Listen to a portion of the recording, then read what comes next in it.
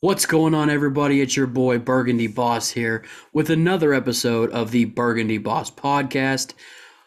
We are in here today. We are going to preview the Washington football team at Philadelphia Eagles. And boy, am I excited for this one. This one is basically both teams' seasons are on the line in this one. Essentially, whoever loses is out of the playoffs. It's going to take a lot for whoever loses to even make that 7 seed. So let's jump right into it. Washington at Philly. Keys to the game. Philly has the number one rushing offense in the NFL. That's huge. That has been their bread and butter since they've kind of gotten on track after they started pretty far off track to begin the season. We got to limit all aspects of Philly's rushing attack. That's my key for Philly. We got to limit their rushing. That's Jalen Hurts. That's Miles Sanders. That's Kenneth Gainwell. That's Jordan Howard. That is everybody. Even Jalen Reagor, when they use him as a gadget guy. That's the whole rushing attack. We've got to limit that. Washington is giving up the second fewest. So they're number 2 in rush defense as far as yards go. Awesome. Washington is 5th in rushing touchdowns allowed. So they're not letting guys in the end zone, at least not running the ball. Passing, that's a different story. So let's get into a breakdown.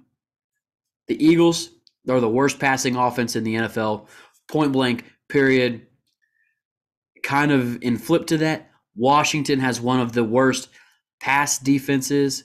I mean, they're 31st in yards allowed. So kind of interesting. It's kind of weakness on weakness and strength on strength in this game. Washington middle of the pack when it comes to running the ball on offense. Towards the end of the league, when it comes to rushing touchdowns, they're ranked 28th. The Eagles, on the other hand, they are ranked 6th in pass yards allowed and 8th in rush yards allowed. So they've got a pretty stout defense. Kind of middle of the pack when it comes to touchdowns. They're ranked 19th in both rushing touchdowns that they give up and passing touchdowns that they give up. The Eagles in this one are favored by 6.5 at home at the Link. I hate Lincoln Financial Field. I hate it with a passion. I'm glad they flew in those seats, man. I'm so glad they flew in those seats for this game. Yeah, do them just like Dallas did us. And then we're going to take those same seats and we're going to fly them down to Dallas, and then we're going to beat Dallas on Sunday night. But before I get ahead of myself, get too riled up, let's get into the next portion of this. I want to talk about a couple guys in this game, right? Let's talk about some injuries. And I'm going to pull it up here so that we can look at injuries for this game.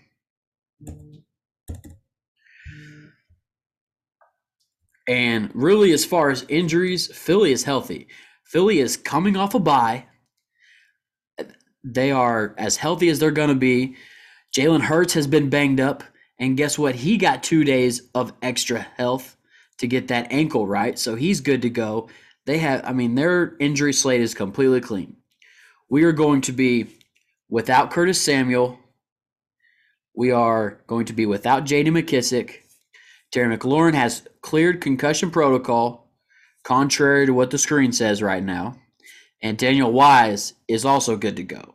So on the injury front, that's that. We're going to be without Curtis Samuel and no J.D. McKissick. Cool. So then let's go to the COVID list. I know you can't see it. Philly's COVID list, they have 2 guys that were recently added. Andre Dillard, and who's a backup tackle for them, and then one of their starting guards and rookie Landon Dickerson, who has been playing really well in accordance to all Philly fans that I've talked to. This is our COVID list, on the other hand, and we do have some key contributors. Now, there's a couple guys on this list that, since this list was made, have been released from COVID protocol. I know Tim Settle is ready to go. I know Matt Ioannidis is ready to go. I know they're awaiting on tests for Taylor Heineke and Kyle Allen. They're hoping to have one of those guys play tonight. If not, Garrett Gilbert is ready to go, locked in. I mean, as far as other, like, you've got core special teamer Troy Apke on here. Cornelius Lucas has been playing tackle, but now that Sam Cosme's back, he probably wouldn't be starting. Samus Reyes, Tamarick Hemingway, we are battled and bruised up at the tight end position. Some other special teamers, David Mayo's in there. But the other big one, there's two other big ones on this list, and it's Cameron Curl, who's possibly the best defender on this team after Jonathan Allen. And the other one is Brandon Sheriff. That's going to hurt our run game tonight, not having Brandon Sheriff. But we're hoping, Wes Schweitzer or somebody can step in and fill that role. So that's the injury front. That's the COVID front. Now we're going to exit. And there's a couple guys I want to talk about in this game, okay? For Philly, these are guys that if they win, these are going to be the two guys that are the reasons that they win. So I've got two guys for Philly on offense and defense and an honorable mention. And then the same thing for Washington, two offense, two defense, and an honorable mention. For Philly, it's Jalen Hurts. He's back, and the one thing that has killed Washington forever is running quarterbacks. And, I mean, Daniel Jones even earlier in this year was killing us running with his legs. If it wasn't for a holding call, we would have gave up a touchdown. So running quarterbacks scare me, especially when it comes to this defense. Now, the other guy I've got on that list is Dallas Goedert, because what kills us more after running quarterbacks? The tight end. And not having Cam Curl out there, that's going to be a big loss because he has been locking down tight ends and running backs that we've struggled against. He's done a heck of a job. He's got the size, the athleticism. He locked down Christian McCaffrey earlier this year. But we have some other guys that can cover. Cole Holcomb, he's been doing a pretty good job. He's been covering some tight ends this year, so it doesn't scare me too much. But those are the guys we got to watch out for. Defensively for Philly, it's the big boys up the middle. It's Fletcher Cox and Javon Hargrave. And if you don't know who Javon Hargrave is, you need to learn because he is playing the best ball he's played in his entire career right now for Philly. He's got 7.5 sacks on the year. Remember that number. We will come back to that number. Fletcher Cox is still Fletcher Cox, and he will wreck our game, especially since we have no Brandon Sheriff out there. Look for Fletcher Cox and Javon Hargrave to attempt to ruin our night, regardless of who plays quarterback for us. And the honorable mention for Philly I wrote in was Darius Slay, because he's been playing big-time ball this year. He's been locking guys down. Now, you can argue that some of the schedule for Philly hasn't been the greatest. I don't care. Darius Slay is still a top 10 corner in the league, I believe. So we got to watch out for him. He's my honorable mention. Now to flip over on the other side and for Washington. And these are the five guys that if Washington is going to win, this is who we need to step up. Antonio Gibson and Terry McLaurin on offense. And notice I mentioned Terry McLaurin. I also mentioned Darius Slay as an honorable mention for Philly. I think if Terry McLaurin wins that matchup, we should win this game. But if Darius Slay takes care of business and locks him down, and we don't have a quarterback that can get the ball to Terry, we might be in some real trouble. Unless Antonio Gibson can get rolling and, he can really lack on the fumble front. He can get that taken care of. Maybe they use Jarrett Patterson to take some of that pressure off of him. But look for a big night from Antonio Gibson if we're going to win this game. And defensively for Washington, It's pretty much the same thing as it was for Philly. It's the big boys up front. It's Deron Payne. It's Jonathan Allen. Those are my two defenders that we need to step up in this one. And if we're going to win, those two guys are going to have big nights because they're going to be stopping the run, collapsing the pocket. It's going to have to come from them. And speaking of collapse in the pocket, I wrote down my honorable mention as the COVID super spreader himself, Montez Sweat, because he is back. And I don't know if you guys remember the type of athlete that he is. He runs a 4.4. I mean, the dude is a super athlete. And if anybody can help chase down Jalen Hurts tonight, it's going to be Montez Sweat. It's going to be his job to contain him and to flush him out and to sack him. Point blank. I need like 2 sacks out of Montez Sweat tonight, 2 sacks out of Deron Payne, and 2 sacks out of Jonathan Allen, and I think we're going to be feeling great. And next part. I've got some sleepers for us to watch out for in this one. And on the Philly side, I have one for offense, one for defense. Philly sleeper is Quez Watkins, who got added to the COVID list and has just been pulled off the COVID list today. And he's a speed demon. He's one of those height, weight, speed freaks, and he'll burn you if you give him the opportunity to. And guess what? We've given guys the opportunity to burn us this year. Think of like a Cordero Patterson this year. He's kind of similar size.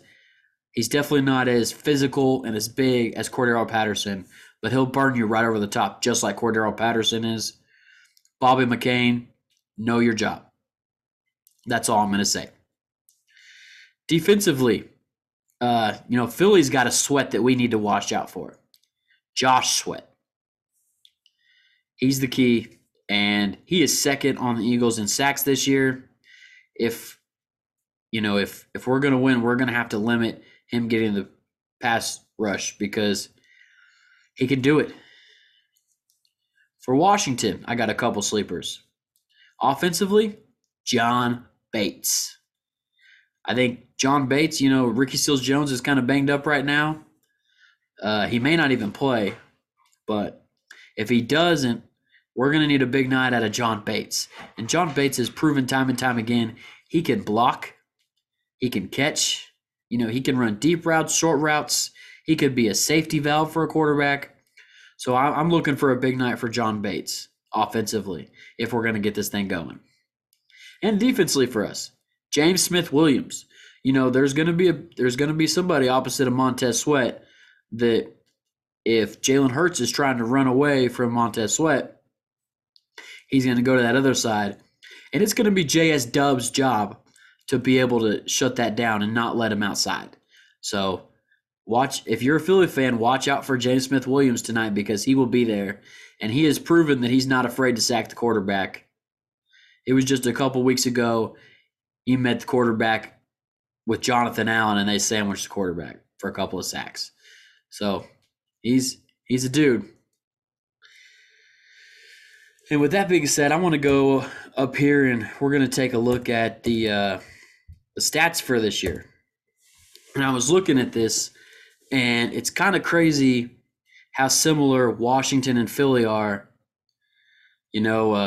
They've got their leading sack artist is Javon Hargrave. I told you about Javon Hargrave. He's going to come up the middle. He's having a career year.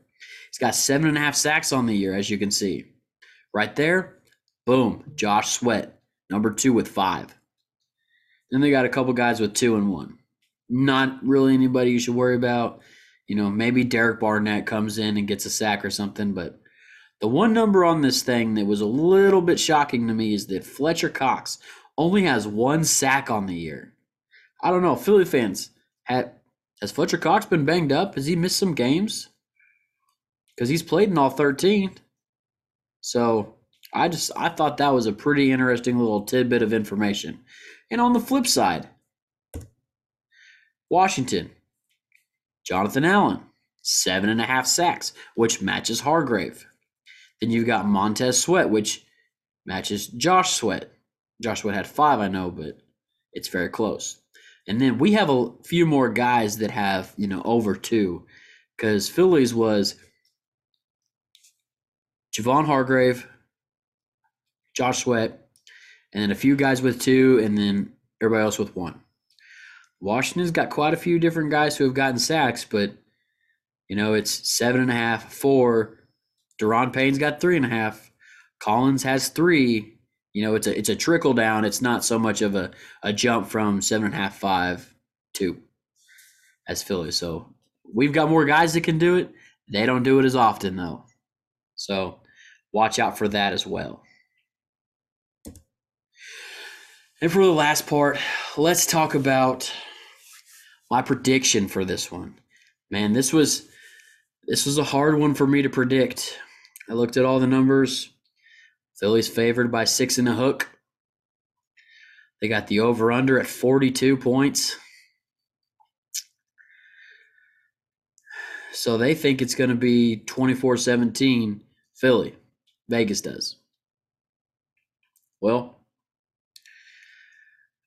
I think it'll be about flipped. In this one, I'm going to take Washington to pull this one off. I think there's a lot that's going on here. There's a lot of, people doubting Washington because of all the COVID results. I think Philly is kind of on their high horse. We've got the number 1 offensive rushing attack in football. They're just getting Jalen Hurts back, so maybe it'll take some time for them to get reacclimated. But my prediction is 21-17 Washington in this one. I think Antonio Gibson has a big night. Terry catches a touchdown. And I think Landon Collins has a defensive touchdown in this one. So, anyways, this is going to do it for me, Burgundy Boss, here on another episode of the Burgundy Boss podcast. If you've made it this far, leave a like on the video, subscribe to the YouTube channel, go find me on Twitter, listen to the podcast on Apple Podcast and Spotify.